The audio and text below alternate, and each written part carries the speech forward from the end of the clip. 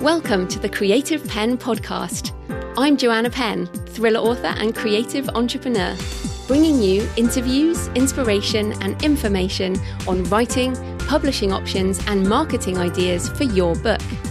You can find the episode show notes, your free author blueprint, and lots more information at thecreativepen.com.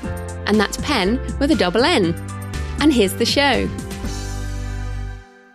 Hello creatives, I'm Joanna Penn and this is episode number 452 of the podcast, and it's Friday 27th of September 2019 as I record this, and scarily we are almost into October, and you know when it's starting to get towards the end of the year because you start seeing Christmas stuff arriving, and I've been seeing people, shops and stuff putting Christmas things up, which is disturbing. So today on the show, I'm talking to Kaye about PR and author branding and why you might not get spike trackable book sales from PR, publicity, but actually press coverage can build your brand and your authority and your reputation, and it can lead to opportunities you might not have had otherwise. And also we talk about changes that have come in book marketing since we've both been in marketing for sort of a decade now. Here's a little taster. The truth is when you meet when authors meet readers in person, it forms a bond and it forms a loyalty that's really difficult to replicate online. So anytime you're able to either get yourself out there to meet your readers or to tap into somebody else's readership or someone else's market, you will reach a new set of readers. So that interview is coming up. Well, in book marketing news, lots happening this week. First, big announcement from Kobo Writing Life. They have announced direct audio upload. And I'm really pleased about this. It's something that they've been talking about for at least a year. And I'm very happy with what I've seen. It's available there on your dashboard. If you do already work with Kobo Writing Life, just log in, go to your dashboard, and you'll see a new audiobooks tab. And I had been going through different things for the Successful Author Mindset, and I'm going to be putting that directly onto KWL this week. So why is this exciting? Because, of course, you can go into Kobo Audio through other services like Findaway Voices. Well, I have a couple of reasons why I'm going to go direct with Kobo. One, I'm an independent. I love going direct as much as possible. And generally, if you go direct, as you will with this, you get better royalties, slightly better royalties. So that's one reason. Two, you will be able to reach potentially other markets that Kobo does things with. So what Kobo's business model is, and it's very smart, I think, is they do partnerships with companies that don't want to work with Amazon.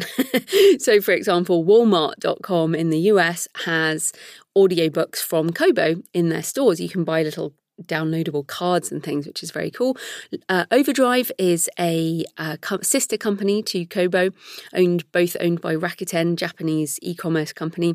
And again, yes, you can get to many of these opportunities through Findaway, but one of the things you will get is pre-orders, which is cool, and multi-currency pricing. Now, I think this is a huge deal because at the moment, well, you can't set your price on ACX, but you can set your price on Findaway, but only in US dollars.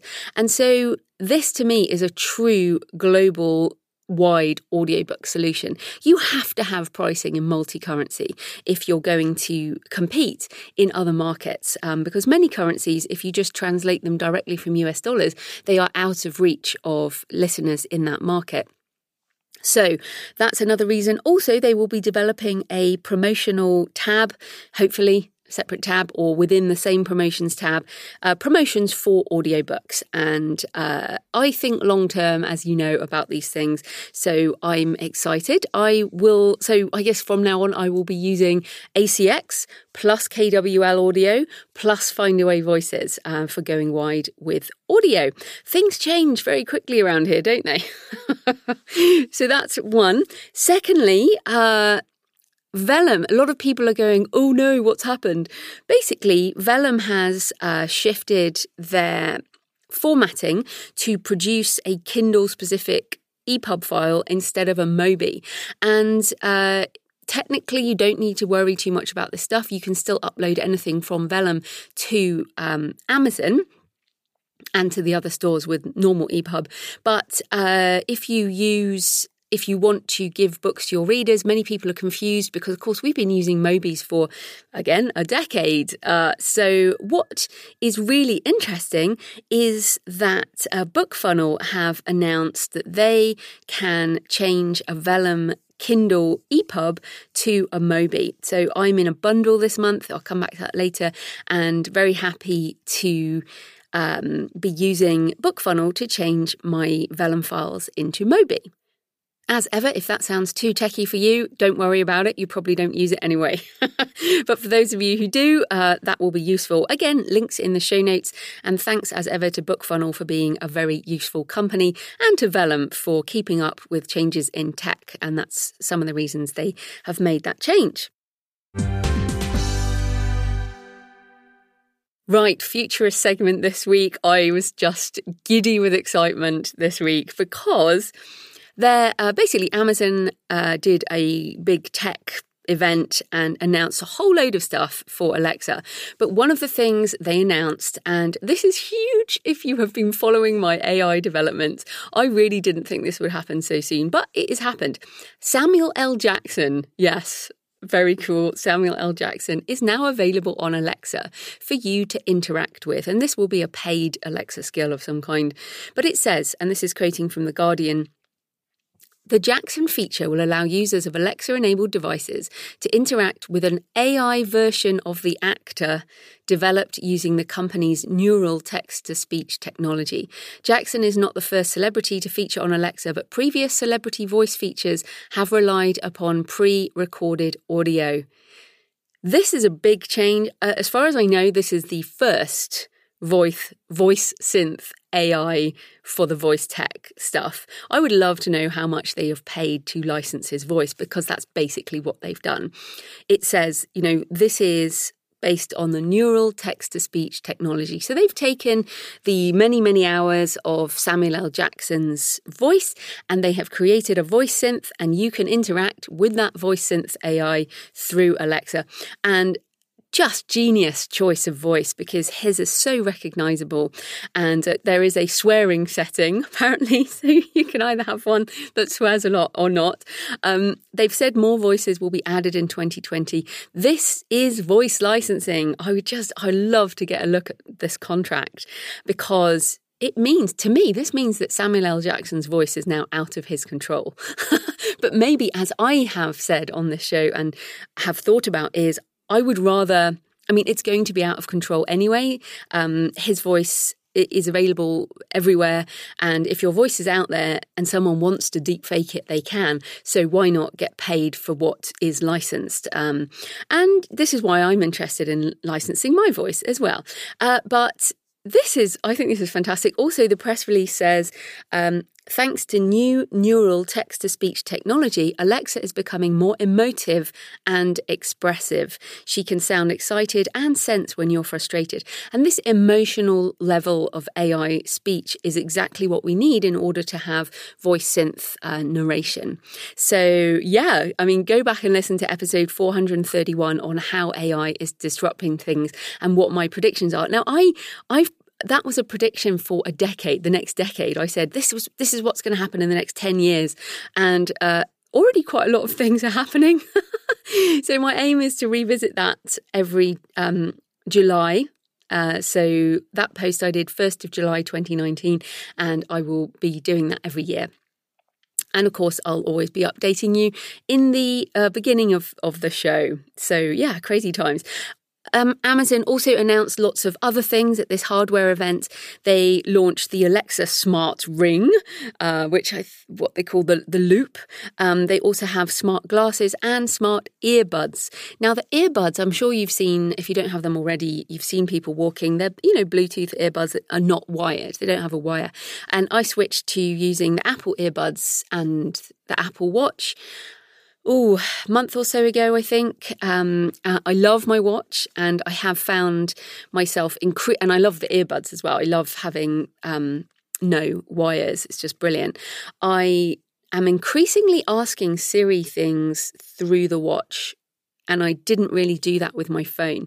So having the watch and the earbuds has moved me into using the voice assistant a lot more. So I get why Amazon's done this. You can essentially use the earbuds with the glasses or the ring to do what the Apple Watch and the earbuds do, which is you can use Alexa, but also all of these things work with Siri and Google Assistant, which is so smart, because if you just have one ecosystem, then people who don't use that ecosystem won't buy your hardware.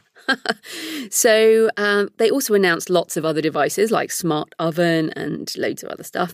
But I thought this was interesting for us because, I'm very focused on voice and voice search. And you have to, even if you're not doing this stuff yourself, you have to watch other people's behavior and how they are finding things on the internet, or how they're finding a podcast, how they're finding an audiobook, because of course I can be playing music or a podcast or an audiobook through my watch, which is tethered to the phone. And I also pay with my Apple Watch as well now. So I don't have to get out my phone, which has been a real shift in my behavior. So I'm kind of using the watch and the earbuds as opposed to the phone. It's a screenless relationship. I don't have to type stuff. And also when I'm using my phone, I'm dictating my texts a lot more. So I want us to keep an eye on the changing in behavior, because it will change creation and it will also change search. And we want to continue to be found in this kind of voice search world. So my personal update this week, well, I finished the edits on Productivity for Authors. I'm recording the audiobook. It will be available in a special bundle, which I'll announce next week, and then will be available in all the usual places, formats, etc. from 1st of December 2019. I'm going to put that up for pre-order soon, but you will be able to get the ebook in a special bundle coming next week. So that's why I did that earlier. I've also been writing loads on my next nonfiction, Audio for Authors, audiobooks, podcasting, and voice technologies. And this is based on everything. Like, I've been reviewing things I've been learning for a decade. I've been podcasting for 10 years and the last 18 months with audiobook narration and voice tech. And this is an unexpected book. I did not expect this book. I thought I was going to do a course, but then with my shoulder issues, which have calmed down a lot, by the way, when I learn about a topic, when I spend a lot of time learning about it, I want to write a book. I feel like the best way for me to embed my knowledge is to write a book, because then I figure out how to teach it and I can help other people as well. So, and I've done this, every single one of my nonfiction books has come out of something I've learned. So that productivity book, I never felt ready to write one before because I didn't feel productive. I know that might be a surprise, but I didn't. But this year I've really turned a corner and feel like I'm super productive. That's because I've made some changes, which of course are in the book. I will no doubt tell you more about it on the show. But the audiobook, the Audio for Authors book, I just feel like this is the right time for me to write that book. There's very little available for authors at this point with the changes that have happened. So I'm very excited about that. And I didn't expect to write it, but I really want to get that out there. And this week I have a launch. So as this goes out, Public Speaking for Authors, Creatives and Other Introverts, the second edition is out in ebook, paperback, large print, hardback and audiobook, narrated by me. And that's launching 1st of October 2019, and it will be everywhere, all the usual places. You should also be able to request it through your library or your local bookstore if you want to support independence. And of course, if you do try and order stuff in places and they can't get it, let me know. So again, sort of circling back on why I write nonfiction, I wrote that book, the first edition, when I, was starting to be paid for public speaking, and I really wanted to embed everything I'd learned about public speaking. And rewriting it and updating it was very worthwhile. I feel the book is needed now more than ever. And a lot of the principles feed into the audiobook as well, because if you learn to do public speaking, it will really help with doing podcasting and other things. So just to let you know, if you are trying to decide whether public speaking is for you, I'm in the book. So are you an author or creative preparing for success? I hope so. Do you want to learn to speak effectively in front of an audience? Whether that is, all successful creatives have to speak and present in public. It might be a festival, a podcast, a radio show, or as part of earning another stream of income. But of course, you don't have to be like Tony Robbins, bouncing around and booming and being larger than life. You just have to be you and tell your story in your own way. So in this book, I share everything I know as a professional speaker, author, and introvert. It includes the practicalities of speaking, as well as the mindset issues like anxiety and fear of it and how to deal with that, plus the business side if you want to make money with speaking. So you can find the book in all the usual places or all the links at thecreativepenn.com/speaking book. So useful stuff. I am very excited about this. I can't tell you how excited I am, or I guess I'm about to tell you. But I want you to think about, what are the top 10 books for writers about story structure and story design? Who do you think of in that category? Now, of course, Robert McKee's Story is probably there. The Story Grid by Sean Coyne, maybe Save the Cat and some of the other structural books. But definitely in that top 10 will be The Anatomy of Story, 22 Steps to Becoming a Master Storyteller by John Truby. And I have the paperback. It's well thumbed. And I also have it in ebook, and I've highlighted that and I've read it several times. It is a Bible for story creators in the novel format and also for screenwriters. John Truby is referenced by so many people, and he is a real expert at story structure. So I am more than excited to announce that John is going to do a webinar for the Creative Penn audience. And I was like, I'm very excited about this. So I'm definitely going to be there. I will be taking a lot of notes, and I will hope you're going to join me. So the topic is going to be story for money, and John has developed this webinar. He's going to share the first rule of writing a best-selling novel, plus share one of his favourite techniques that can make or destroy a novel, and also the one thing that will immediately get a reader to want to binge read your whole series. John has forgotten more about story structure than the rest of us have learned. So you can come to truby.com, truby.com/penn, PENN, and you will be able to sign up. The webinar will be on Thursday, 10th of October 2019, 12 noon Pacific, 3 p.m. Eastern, 8 p.m. UK. And of course, if you can't make it live, register anyway and you will get the replay within 24 hours of the event. Sign up for your free place at truby.com, truby.com/penn, PENN. Links in the show notes. So yeah, I am excited, and I'm going to send an email out. Hopefully you're on my list and everything, and because I'm excited about this. I've done lots of webinars over the years, mostly for book marketing things, and I don't even know if I've ever done one on craft. So this is super exciting. Yes, 10th of October anyway, truby.com/penn. So thanks for all your emails and tweets this week. Jonelle Serra says, I always like the podcast, but this one hit home more than usual. A retreat leader writer was the interview I needed with Jen Loudon. Fantastic. Emily Robertson says, based on advice from the Creative Penn and others, I got basic equipment to record myself. And today I recorded the first chapter of Lifestyles of Gods and Monsters as practice for reading aloud. And y'all, it's not easy, but I did it. Well done, Emily. And sometimes it's a bit like everything, the first time you do it, you prepare and you do all this stuff and it's like, you just have to do it. And yeah, you might well have deleted that first go, but you did it. And next time it will be easier. Tenzin says, love the show with Jen Loudon on self-care and writing. I am into meditation, particularly Tibetan Buddhism, and I can relate to everything the two of you were talking about, health and self-care. Thank you, Tenzin.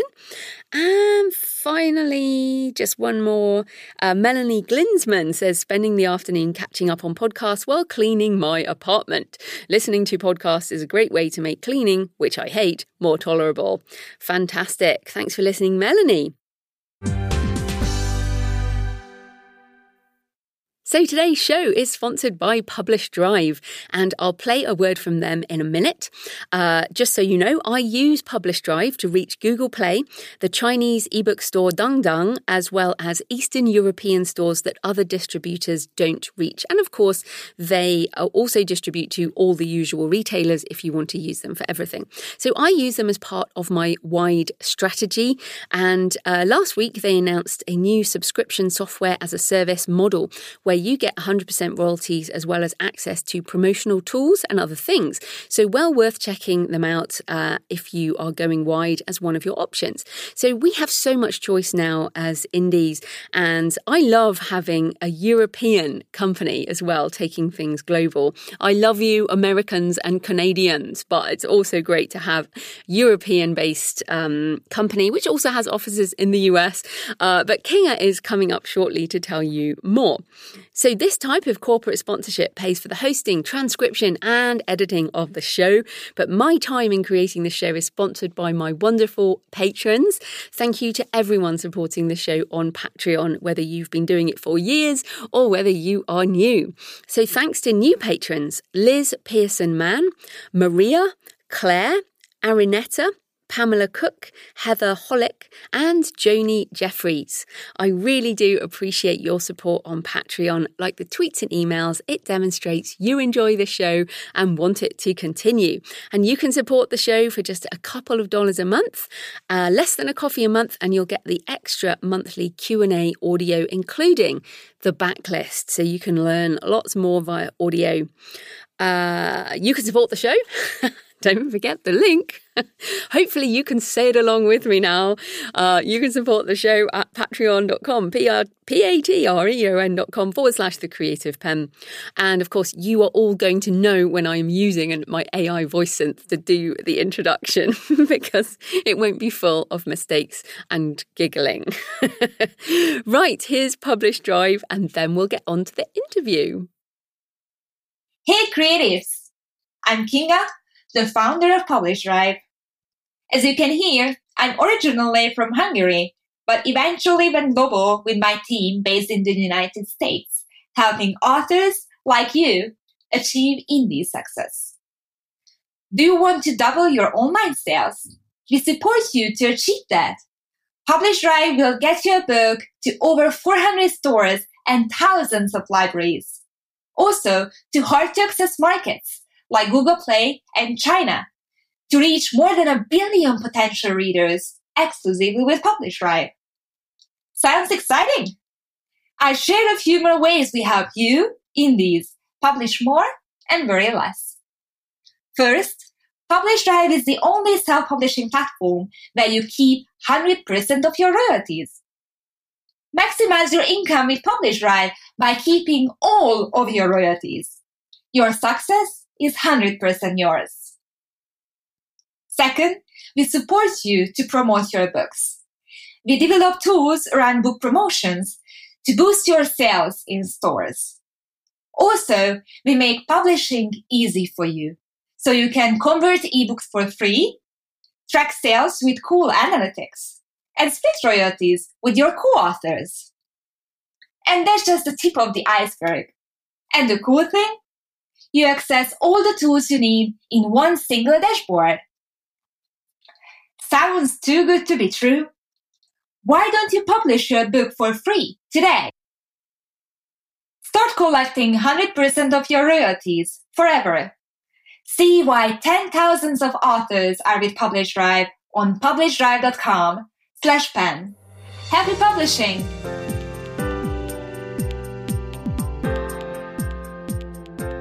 Dana Kaye is the author of Your Book, Your Brand and the Personal Brand Workbook, She's also a podcaster at Branding Outside the Box and the founder of Kaye Publicity, a full-service public relations agency specializing in publishing and entertainment. Hi, Dana.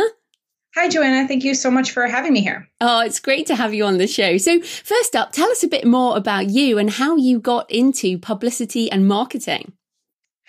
Well, I'll give you the abbreviated version, but in college, I was a creative writing major and I was trying to figure out what I wanted to do. Did I want to, there's an idea of moving to Prague and writing the great American novel and bartending, or did I want to do something else? And I found through my college a freelance applications class that taught you how to do all types of writing, interviews, reviews, grant writing, all types of things.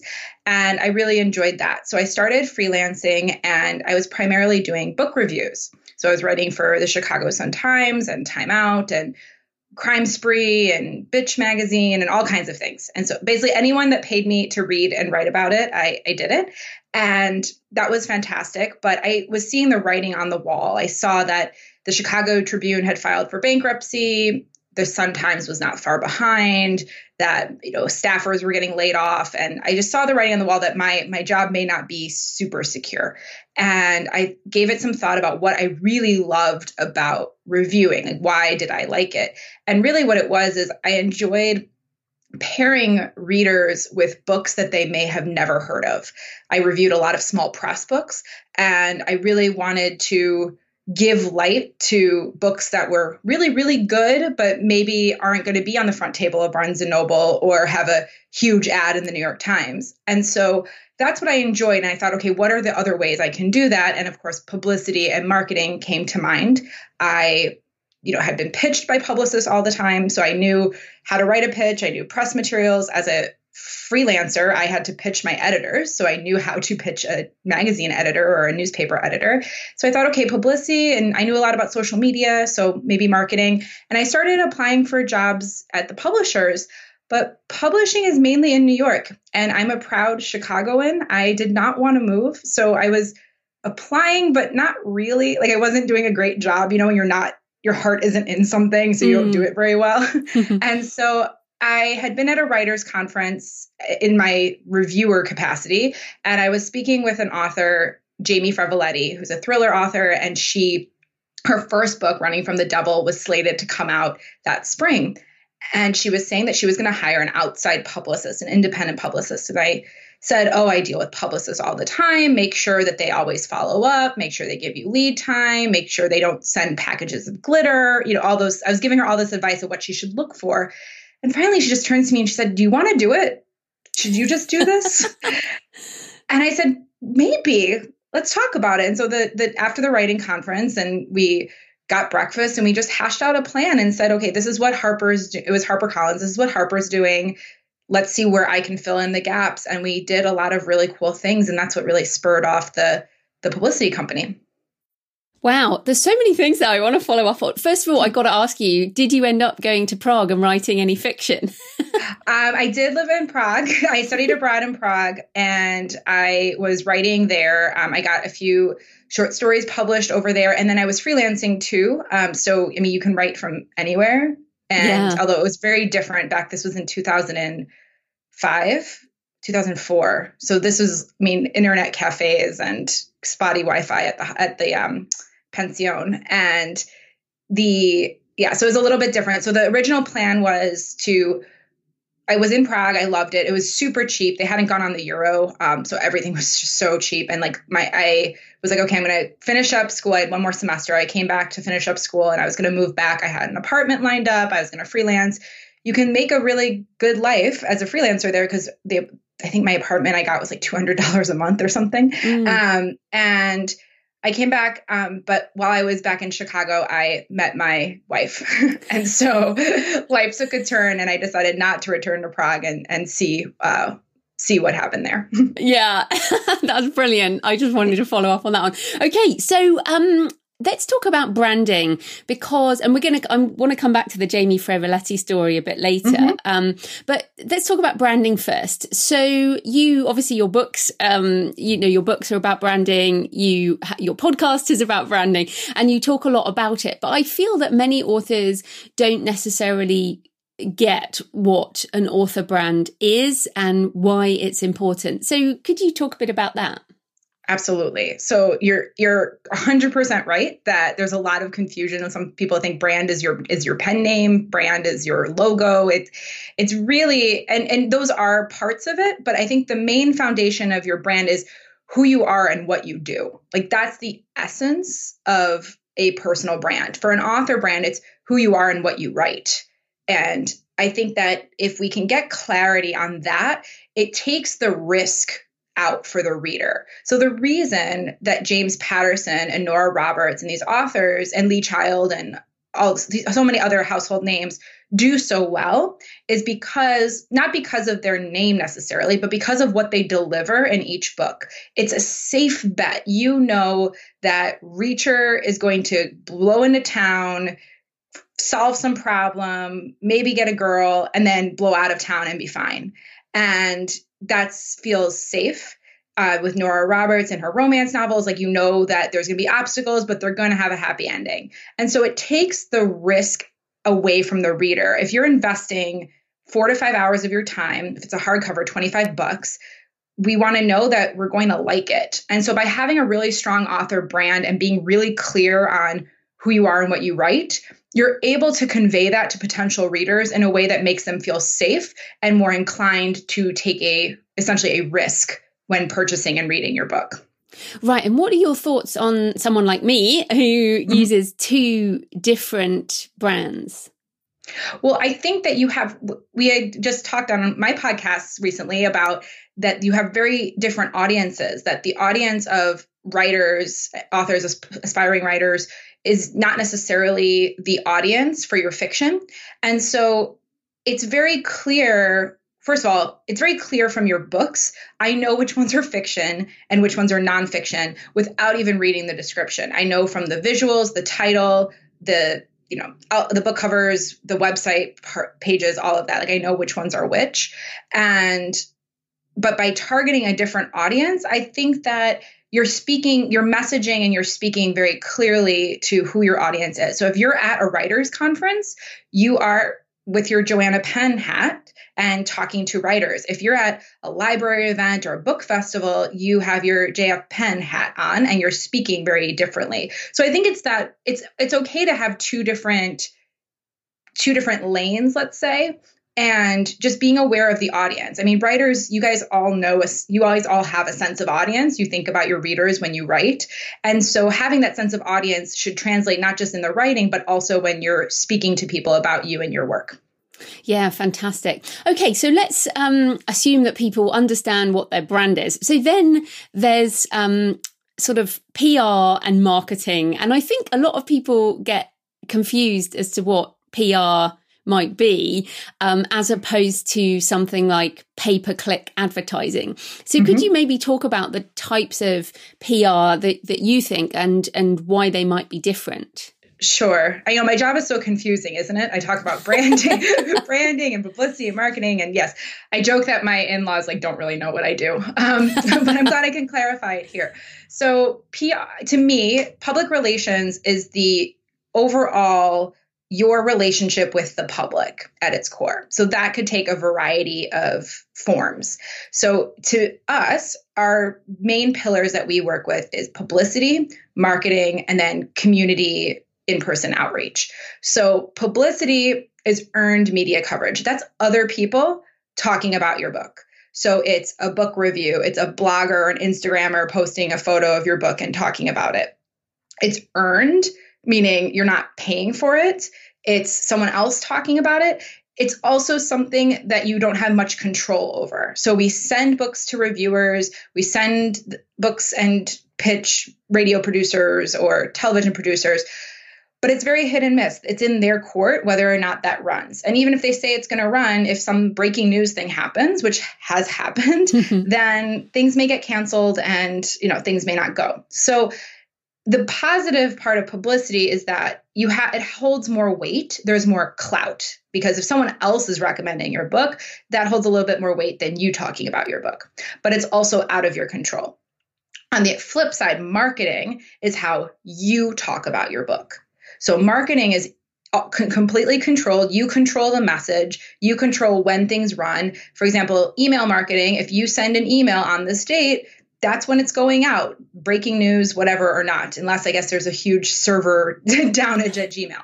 But I think that if you are sending the message, you're controlling the message and you're placing it there, that falls under marketing. So advertising is a part of marketing. Advertising is paid placements, but there's other forms of marketing like your BookBub site or your BookBub page, your Amazon author page. Those are all forms of marketing because it's how you are talking about your book. And for us, the community outreach is kind of a blend of both. I know some people think of it as publicity, some as marketing, but doing bookstore events, doing speaking engagements, doing partnerships with corporations or nonprofits, other boots on the ground grassroots initiatives are something that we tend to focus on for most of our authors. I think that in the digital age, it's easy to feel like, oh, well, I can just make all these arrangements online. I can talk to my readers online. I don't need to leave my house. I can be J.D. Salinger-esque. But the truth is when when authors meet readers in person, it forms a bond and it forms a loyalty that's really difficult to replicate online. So anytime you're able to either get yourself out there to meet your readers or to tap into somebody else's readership or someone else's market, you will reach a new set of readers. So some examples of this, we work with an author, Greg Hurwitz, whose main character, Evan Smoke, is a vodka, let's say connoisseur. Sometimes I say snob, but vodka snob. And he mentions different vodkas in the book. So part of the marketing efforts is that when people sign up for his newsletter, they get a comprehensive guide to all of Evan's vodka. It's what makes it different, where it's from, and where you can get it. And then one of the vodka companies that is mentioned in the book, we had reached out to, I think they actually reached out to us, and they sponsored a part of Greg's book tour. So they came out to various locations, did vodka tastings.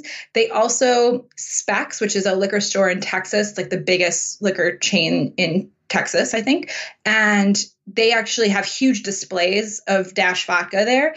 And they had like a photo of Greg talking about like Evan Smoke's favorite, and it was like as featured in the New York Times bestselling series. So like that's a whole new audience that people going into the liquor store aren't necessarily the same people going into the bookstore, but they may think it's cool that this vodka was featured in a book. So that may get them to buy the vodka. It also may get them to think about buying the book. So those sorts of partnerships really are what fire me up because it's unique, it's different.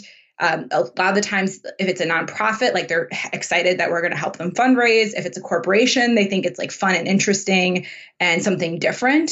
So that's the other piece that I always encourage authors to think about is like, what can you do to get out into the community, either to meet your readers or to expand your readership? Oh, I love that idea. And now I'm thinking about, I drink gin. I really like gin. So I'm now thinking, I really should write that into a book. You should. So what's really lovely I get all of Greg's mail to our office. And so what's really lovely is most of the vodka companies, if they're sending him vodka, will send one for me too. And it's lovely. Although he's more of a bourbon drinker. So we always said, I wish I made him drink bourbon, but it was out of character. That's brilliant. But what I think is interesting is, I mean, obviously not everyone is going, not everyone's a big name author. They're going to get a partnership like that. But it's thinking about things that might be different. And in terms of pitching and what's different, so many people pitch me for this podcast and they say, I wrote a book. Can I come on your podcast? And I imagine that that's what a lot of newspapers and magazines get from authors as well, which is, I wrote a book, interview me or promote me. So why is that not a good pitch? And what is a better idea for when we pitch this type of thing? I know. I always tell people, there's a lot of the authors say like, well, you do this for a living. You have the contacts. Like, so you so you can do things that I can't. But look, I started with no experience, like I mean, the publications that I wrote for knew me, but no one else knew me. The difference is that by crafting a pitch that shows symbiosis, that shows that you are helping them just as much as they are helping you, and really showing that you did your research, that it is a good fit, you're going to stand out like eons above the rest. Like I'm sure you see, Joanna, like you see so many pitches and it's like, hi, comma, like there's no name. Like we would like to be on your podcast. Like it's completely a canned email. Like we forget that just by doing things a little bit better, you're automatically going to be above the fold because there's so much schlock being pitched for any type of media outlet. And so what I would tell authors is that you don't need to pitch hundreds of outlets. Like I would, and we don't, frankly, like we tend to focus on 30 to 40, maybe 50, depending on the book. But we really look at the ones that we think are going to be a good fit. Like, sure, everyone would love to sit on the couch and talk to Ellen, or everyone would love to have Hoda like hold up their book or on the Today Show. So like, we get that, but really taking a look at, is this the best fit for this program? And if it is, then crafting a pitch that demonstrates why it's a good fit. Saying, I saw that you had this author on your show. We write similar books. Here's why mine's a little different. And so it's, again, similar, like they're both romance novels, but a little different because you don't want to have the exact same person on the show. For podcasts, I mean, a lot of it is I'm sure you see this too, like how are you going to serve their audience? Like what are you bringing to the table? Because a podcaster, their job is not to showcase you. Like that's not what it is. They want to serve their audience. So the more you can show how you fit into their existing coverage, how you are the perfect person or book for their outlet, or how you're going to serve their audience, they're going to take second, third, and looks and maybe even book you. Because I think that so many people are just out there to serve themselves. And so if you can create this relationship with media contacts where you are helping them, but also they help you, you're going to have a better odds of getting the placement. Yeah, absolutely. I think, and it's funny because when I started writing, with my first book, I got on national TV in Australia. I got in, newspapers, and because I did all that pitching. And what I found, and it was successful, but what I found is that they were far more interested in the personal story behind the book. So at the time I'd written a book on career change, and they wanted to know about why I was miserable in my job. And, and it also tied into this dream job on the Barrier Reef, which was in the news back then, like, a decade ago.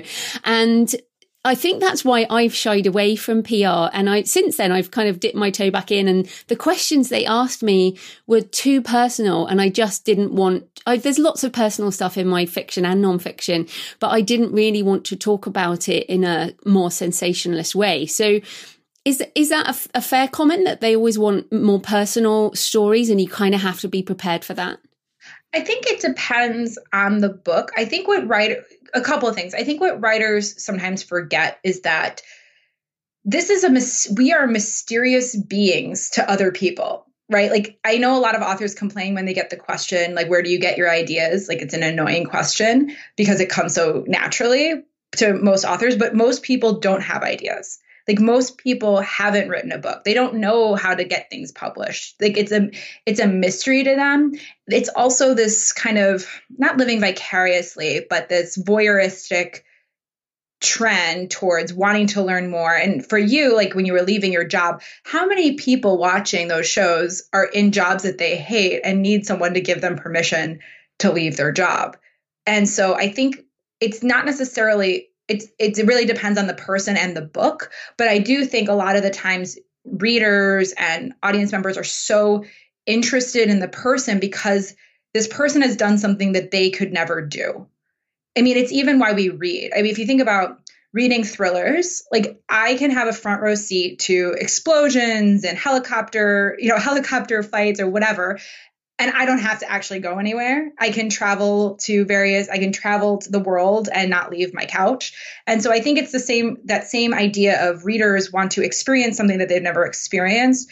When they talk to authors, it's the same thing. They want to know how they do it because they honestly don't get it. And for authors, you're like, I get ideas all the time. It's an annoying question, but other people genuinely don't know. They find it really interesting.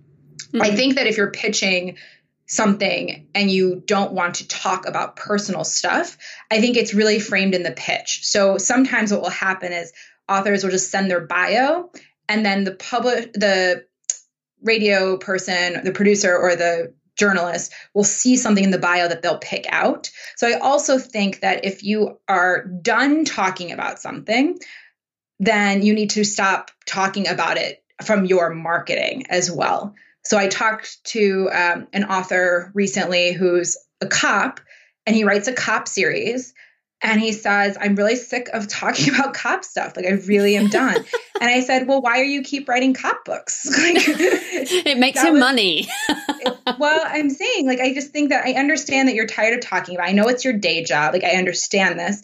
But if you write a story about a police officer and you are a police officer, then people will want to talk about it. If you write something totally different, you can include it. You don't have to include that you're a police officer in your bio. Just make it more generic and just focus on the book. So I think if there's something that you don't want to talk about publicly, then you have to be aware of what your marketing looks like, because people will dig up all kinds of things. And so just being aware of what types of bios, what you send to media, what you include in your press materials, what you put on your website should all be consistent with the things that you want to talk about.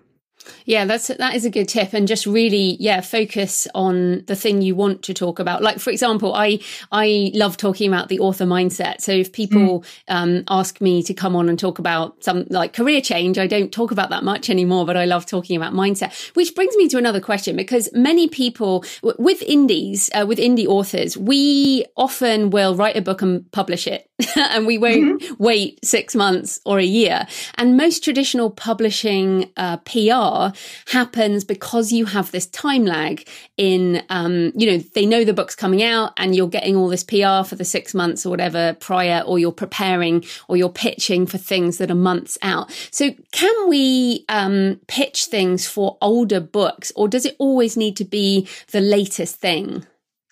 So when you think about media outlets, ultimately, these are news outlets. Like, I know Women's World or Men's Health or whatever doesn't feel like a news outlet, but it is.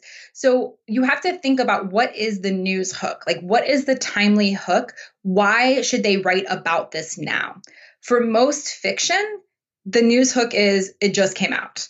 Like, that's the hook. So if it's already been out, you lose that hook. So for our nonfiction authors, we pitch media all the time because there's always various hooks and timely things that we can connect with on an ongoing basis. And they can just be the experts that speak about those topics with their byline, including she's the author of, or the book, if a book speaks directly to something happening in politics or in culture or anything like that, we can pitch that all the time. So fiction, it's not that common that a novel would address that after publication. So I think if you think about what the news hook would be, and if there's possibility of news hooks later, then by all means, you can just put it out and then try pitching. But if there's no news hook, it's going to be really difficult to get any sort of real media coverage for a book that's already been out. Another way to get around this is if you're doing events. So if you put the book out and then, like, again, we keep coming back to thrillers and romance for whatever reason, but it is what it is. So say you have a romance novel and it's been out for 6 months, but now you're doing a panel at a bookstore for Valentine's Day and it's open to the public. You can pitch local media with the hook of that event is coming up.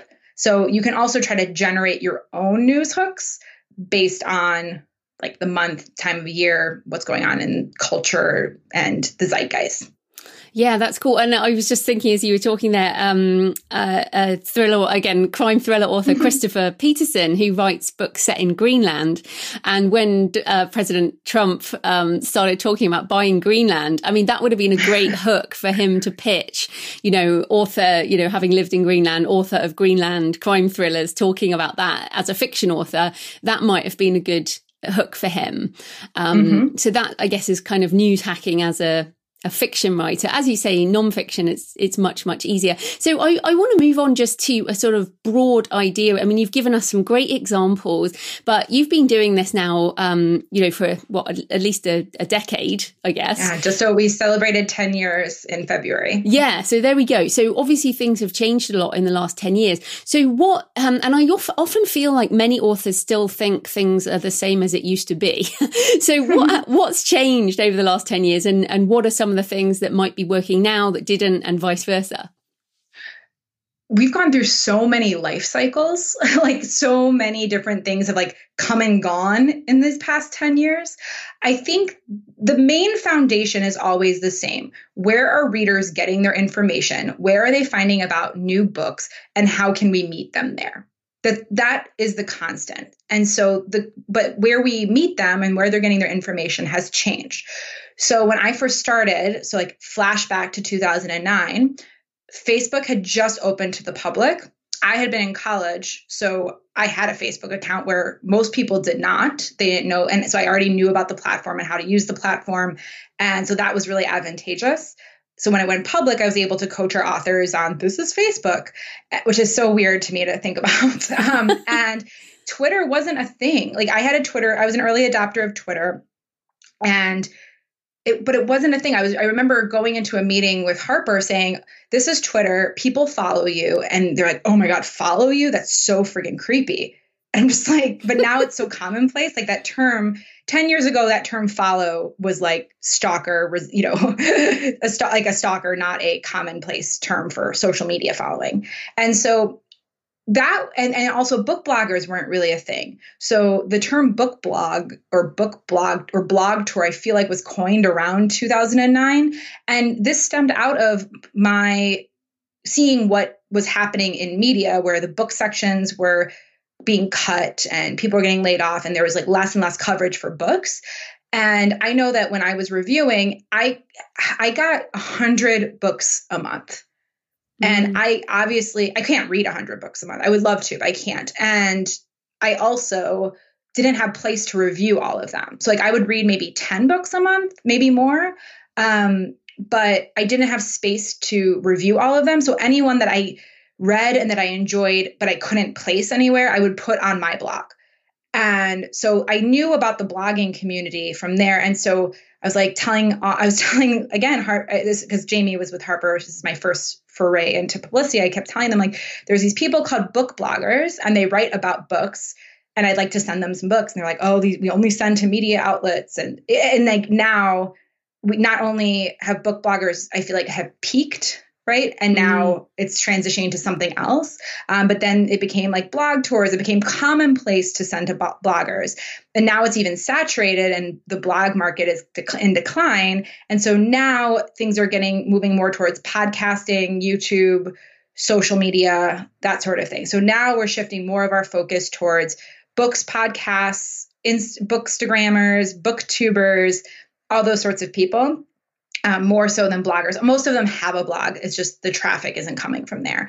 And so really it's the premise, the idea that figuring out where your readers get their information and then just meeting them there, that's constant. So I believe that, not every author needs to focus on YouTube. Not every author needs to be on Twitter. Not every author needs to have a podcast or pitch podcasts. I think it's really if your readers are consuming in these areas, that's where you need to meet them and you should focus your energy there.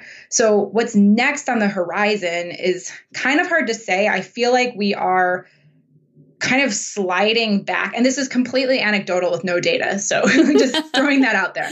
I feel like we're sliding back to people are getting screen fatigue. So I think there was like this big burst with ebooks where everyone and their mother had an e-reader. We were like loading up on ebooks. We were reading ebooks all the time. And now because we have social media, we have, people are scrolling Instagram, all these things, I think we're getting a lot of screen fatigue, which is why I think podcasts and audiobooks are rising, because we don't need to have those in front of a screen. I've also been noticing that print has been, I don't think it's going up a lot, but it's holding steady in a way that print is holding steady in a way that ebooks and other formats are not. So like audiobooks are skyrocketing, print is kind of holding steady, ebooks are in decline.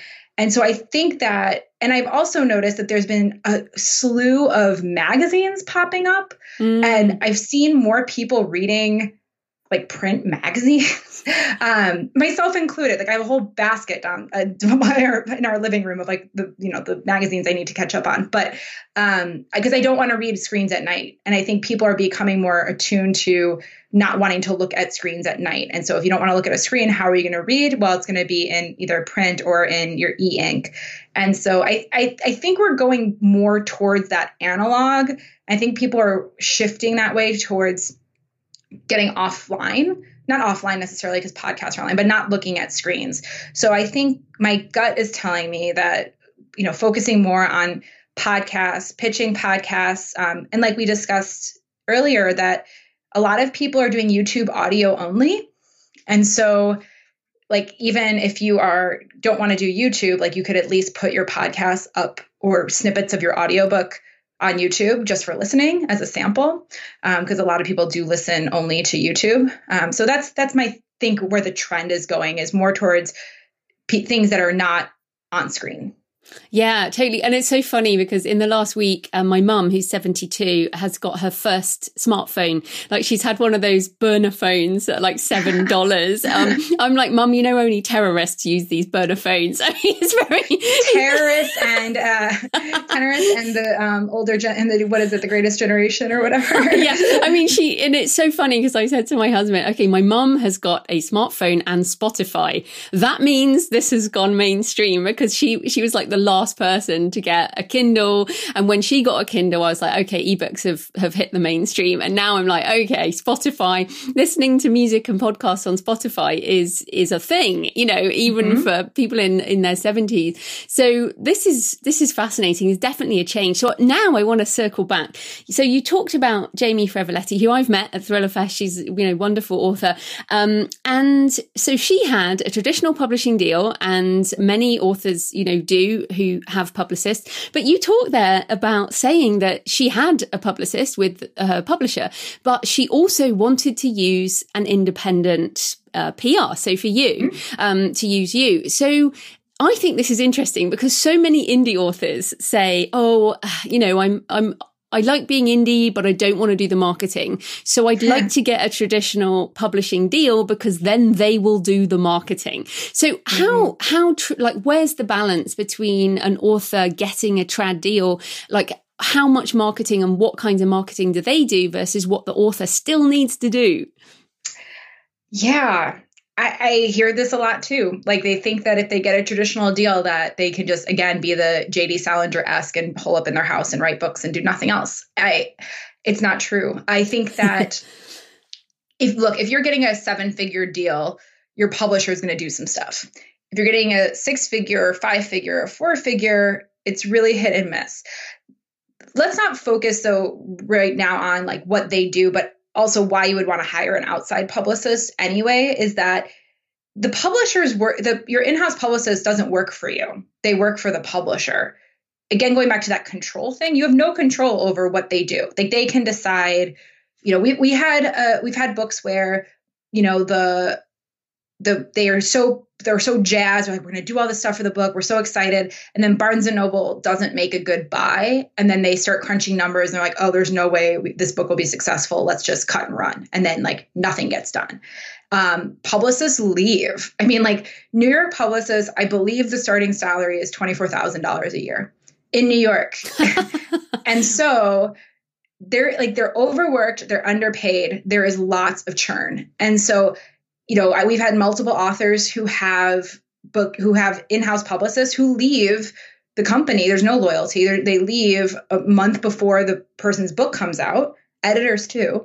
And they're at a loss. And so by hiring your own team, so by having an agent to manage your career and by having an outside publicist, you're able to take more control and have some consistency with all of your publicity and marketing. You also have the ability, to say, I kind of want to do this and have ideas, and an outside publicist can do that, whereas an in-house person is beholden to their budget. So that's what I would think about, is that if you're with a traditional publisher, that they're not loyal to you, they're not even probably loyal to their company, the individuals are not loyal to their company. So you have to think about building your team with people who are loyal to you. So if you're an indie author, which you love, I assume most indie authors love having the control. That's why you go indie. And so by building out your team, you're able to take that control and just build that team for yourself. The thing with traditional publishers is that there are some things that I and indies authors cannot penetrate. So maybe if I tried hard enough, I could, but I haven't had to. We're not getting co-op at Barnes and Noble or getting front Amazon front placement on Amazon.com or, some of the bigger distribution deals with. That's very expensive though, isn't it? Right. It is. Well, that's the thing. But because it's like our healthcare, it's like because these big companies buy in bulk, they can afford it in a way that individuals cannot. And so I think that, I've toyed with so I have talked to Amazon reps and B&N reps and tried to get group deals for our authors, but it's still really expensive. And then I don't really think that it actually will yield a return on investment. And so there are some things that we cannot do, or we could, but it wouldn't make fiscal sense.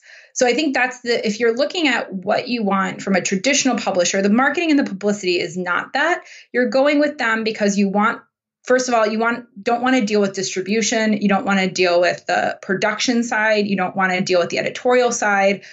Those are the things that you won't have to deal with a traditional publisher. But again, you have a little less control.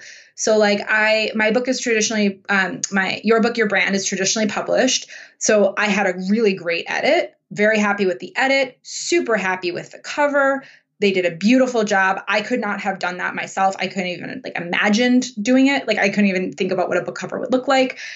But the marketing and the publicity was nothing, right? They did zilch. And so thank God I'm a publicist and know how to do it. But there were things that they had promised that they did not deliver. So one of the things when I sold the book to them was they said they had relationships with places like Writer's Digest and Salon.com to sell their books on those sites, which to me is really advantageous, to have another retailer, especially something like Writer's Digest that's very targeted. And that never came to fruition. And I don't have control over doing that. As an indie author, I don't know that you can get your books into Target or to Walmart. And so those are the things that for traditional publishing that they can do. So what I always tell authors, because I get a lot of questions about okay, should I keep publishing indie or should I try to go traditional or should I go traditional first? What should I do? And I always just say is your book made for a wider audience or are you going to be really selling to your audience? And if your book is a wider audience, then a traditional publisher can help you reach that wider audience. If your book is really to be sold to your people, if it's your platform, you have the readers and you're selling to them, then you should probably go indie because you're going to have more of a cut. You'll make a better return on investment. So the personal brand workbook was really created to give to my e-course students. And I did that myself. And I earned, but then I was I did it through Ingram. I was okay, I can just throw that up there. Sure, it can be on Amazon. And I make money off of that. And so I was I think to date have earned more on that little workbook that I didn't think that wasn't really to sell wide than I have on my Your Book, Your Brand, because I only get whatever percentage of sales. So, right. So you have to sell less to earn more.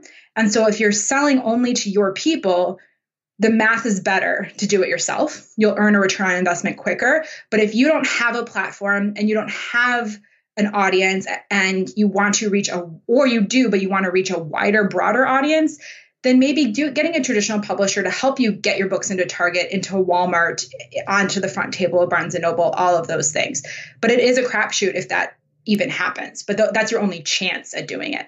No, really interesting. I did want to point out that if you want your books in Walmart, you can do that through Kobo. So Kobo Writing Life, you can get your audiobooks and ebooks into Walmart. So just wanted to remind people about that. But lots of people I know are now saying, okay, well, hiring a PR agency, much as we would all love to hire you, is pretty, it's pretty expensive for most authors, unless they have a budget to get an agency.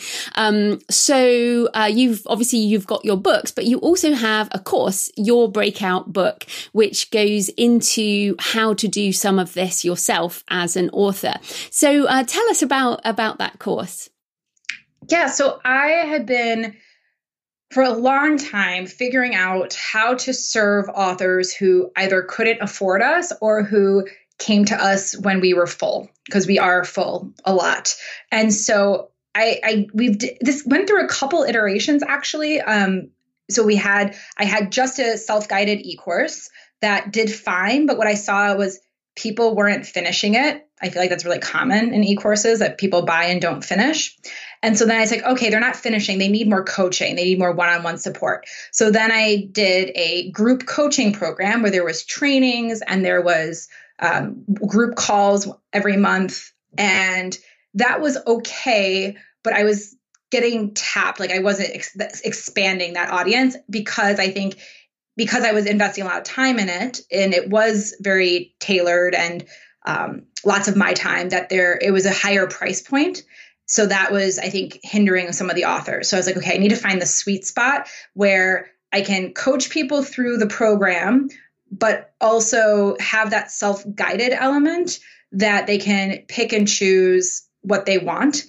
The other piece of it is the e-course. I was constantly updating because, like you said, so much changes. Like, so every time, Instagram changed an algorithm, or like something changed on Facebook ads, or, Tumblr is obsolete now. Like I had to change all those things in the e-course. So I was spending a lot of time updating. And so I had the idea of, okay, we need a membership site where new content is being added and updated all the time, and authors can pay a monthly fee to have access to that content. So it is completely self-guided, although there is a live training each month. So a lot of the authors, so we usually get about half of the participants on the live training because they want the Q&A, but most people just watch the video afterwards. I think a lot of authors just really want to do it on their own, or, watch and learn maybe at night, or, power through all the modules on the weekends. So we have a live training every month, and the community picks the live training. So I get emails from people, I post a poll, and people pick what they want to learn about. So it's very author driven. And then if you do want the one-on-one coaching, if that's of interest to you, you can upgrade and add on a coaching package where you can have unlimited 15-minute calls with me anytime. You just have a link. You can get on my calendar, even like this afternoon. You can get on my calendar at any time. So I'd say half the people right now opt for the coaching, and then the other half are just doing the monthly membership. And it's been really great to see that the other piece of the coaching, the former iterations of this, is PR takes time. Like this takes time. And also not everyone can work at the same pace. So what's been really great to see is that, some of the authors who are really gung-ho and write full time have made huge steps already and I've seen success from the program, while others are doing it slowly. And like every month I check in and say, like, how's it going? And they're like, well, I updated my website and I established my email marketing today or this month. Like that's great. They're taking action. And that's really what I wanted, is to create a program that will not only teach, but encourage people to take action. So we've had one of our authors got a feature in Entertainment Weekly, which is awesome. Another had a local event and was like the cover story of that small local paper, but like she was on the cover. And these are all things that they are pitching. So it's working, which makes me feel good, because if it wasn't working, then I'd probably just shut it down. Well, no, that is fantastic. And definitely having that sort of ongoing element is so important. So I think it's fantastic. I think you are fantastic. So I do have an affiliate link to this because I think it's a good course. So that is thecreativepen.com/breakout. And as ever, links in the show notes. So I could pick your brains for ages, but we're going to have to call it a day. So where can people find you and everything else you do online? Yeah, so I would encourage you all, if you're going to sign up or even try out, I said it's a monthly fee. So if you do it for a month, if you tell me like this is not for me, I would give you a 30 days refund, totally fine. But if you do check it out, do it through Joanna's link, because you're going to help support this podcast and help support more people coming on and helping you launch your books. And then if you want to just find me, I'm at kayepublicity.com. That's KAYE publicity.com. And if you want to hear more about branding and networking and more of the entrepreneur side of me, that is at brandingoutsidethebox.com. Fantastic. And your podcast as well, which is Branding Outside the Box, right? Yes. And our season premiere just dropped today.